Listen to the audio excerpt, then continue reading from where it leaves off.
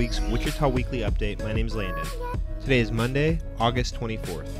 First up for some news. The Wichita Public School Board of Education voted last week on what the 2020 school year would start to look like.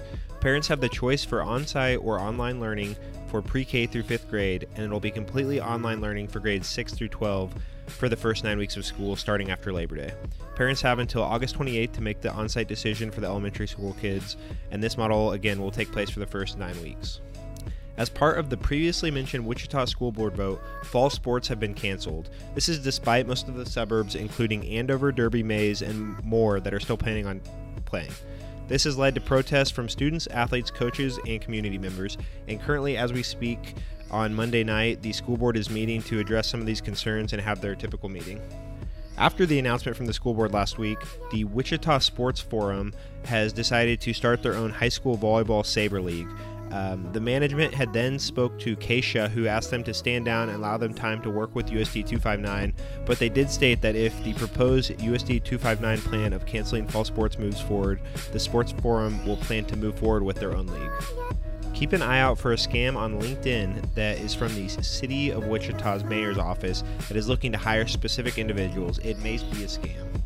Wednesday, August 26th at Tabernacle Bible Church, the Sedgwick County mobile team will be offering mobile COVID testing in Wichita.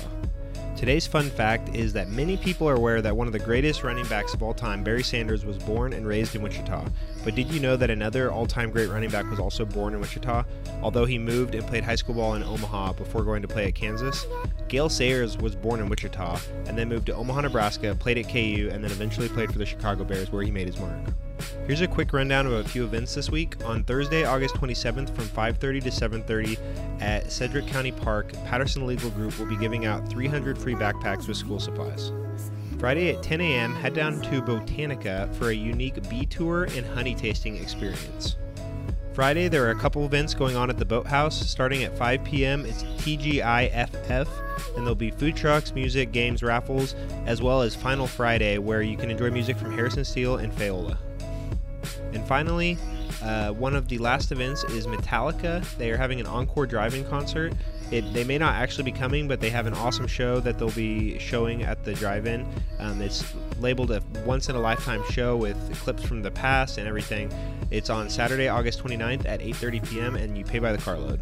That's it for this week. Have a great week, and let me know if there's more stuff you'd like to hear about. Have a good one. Bye.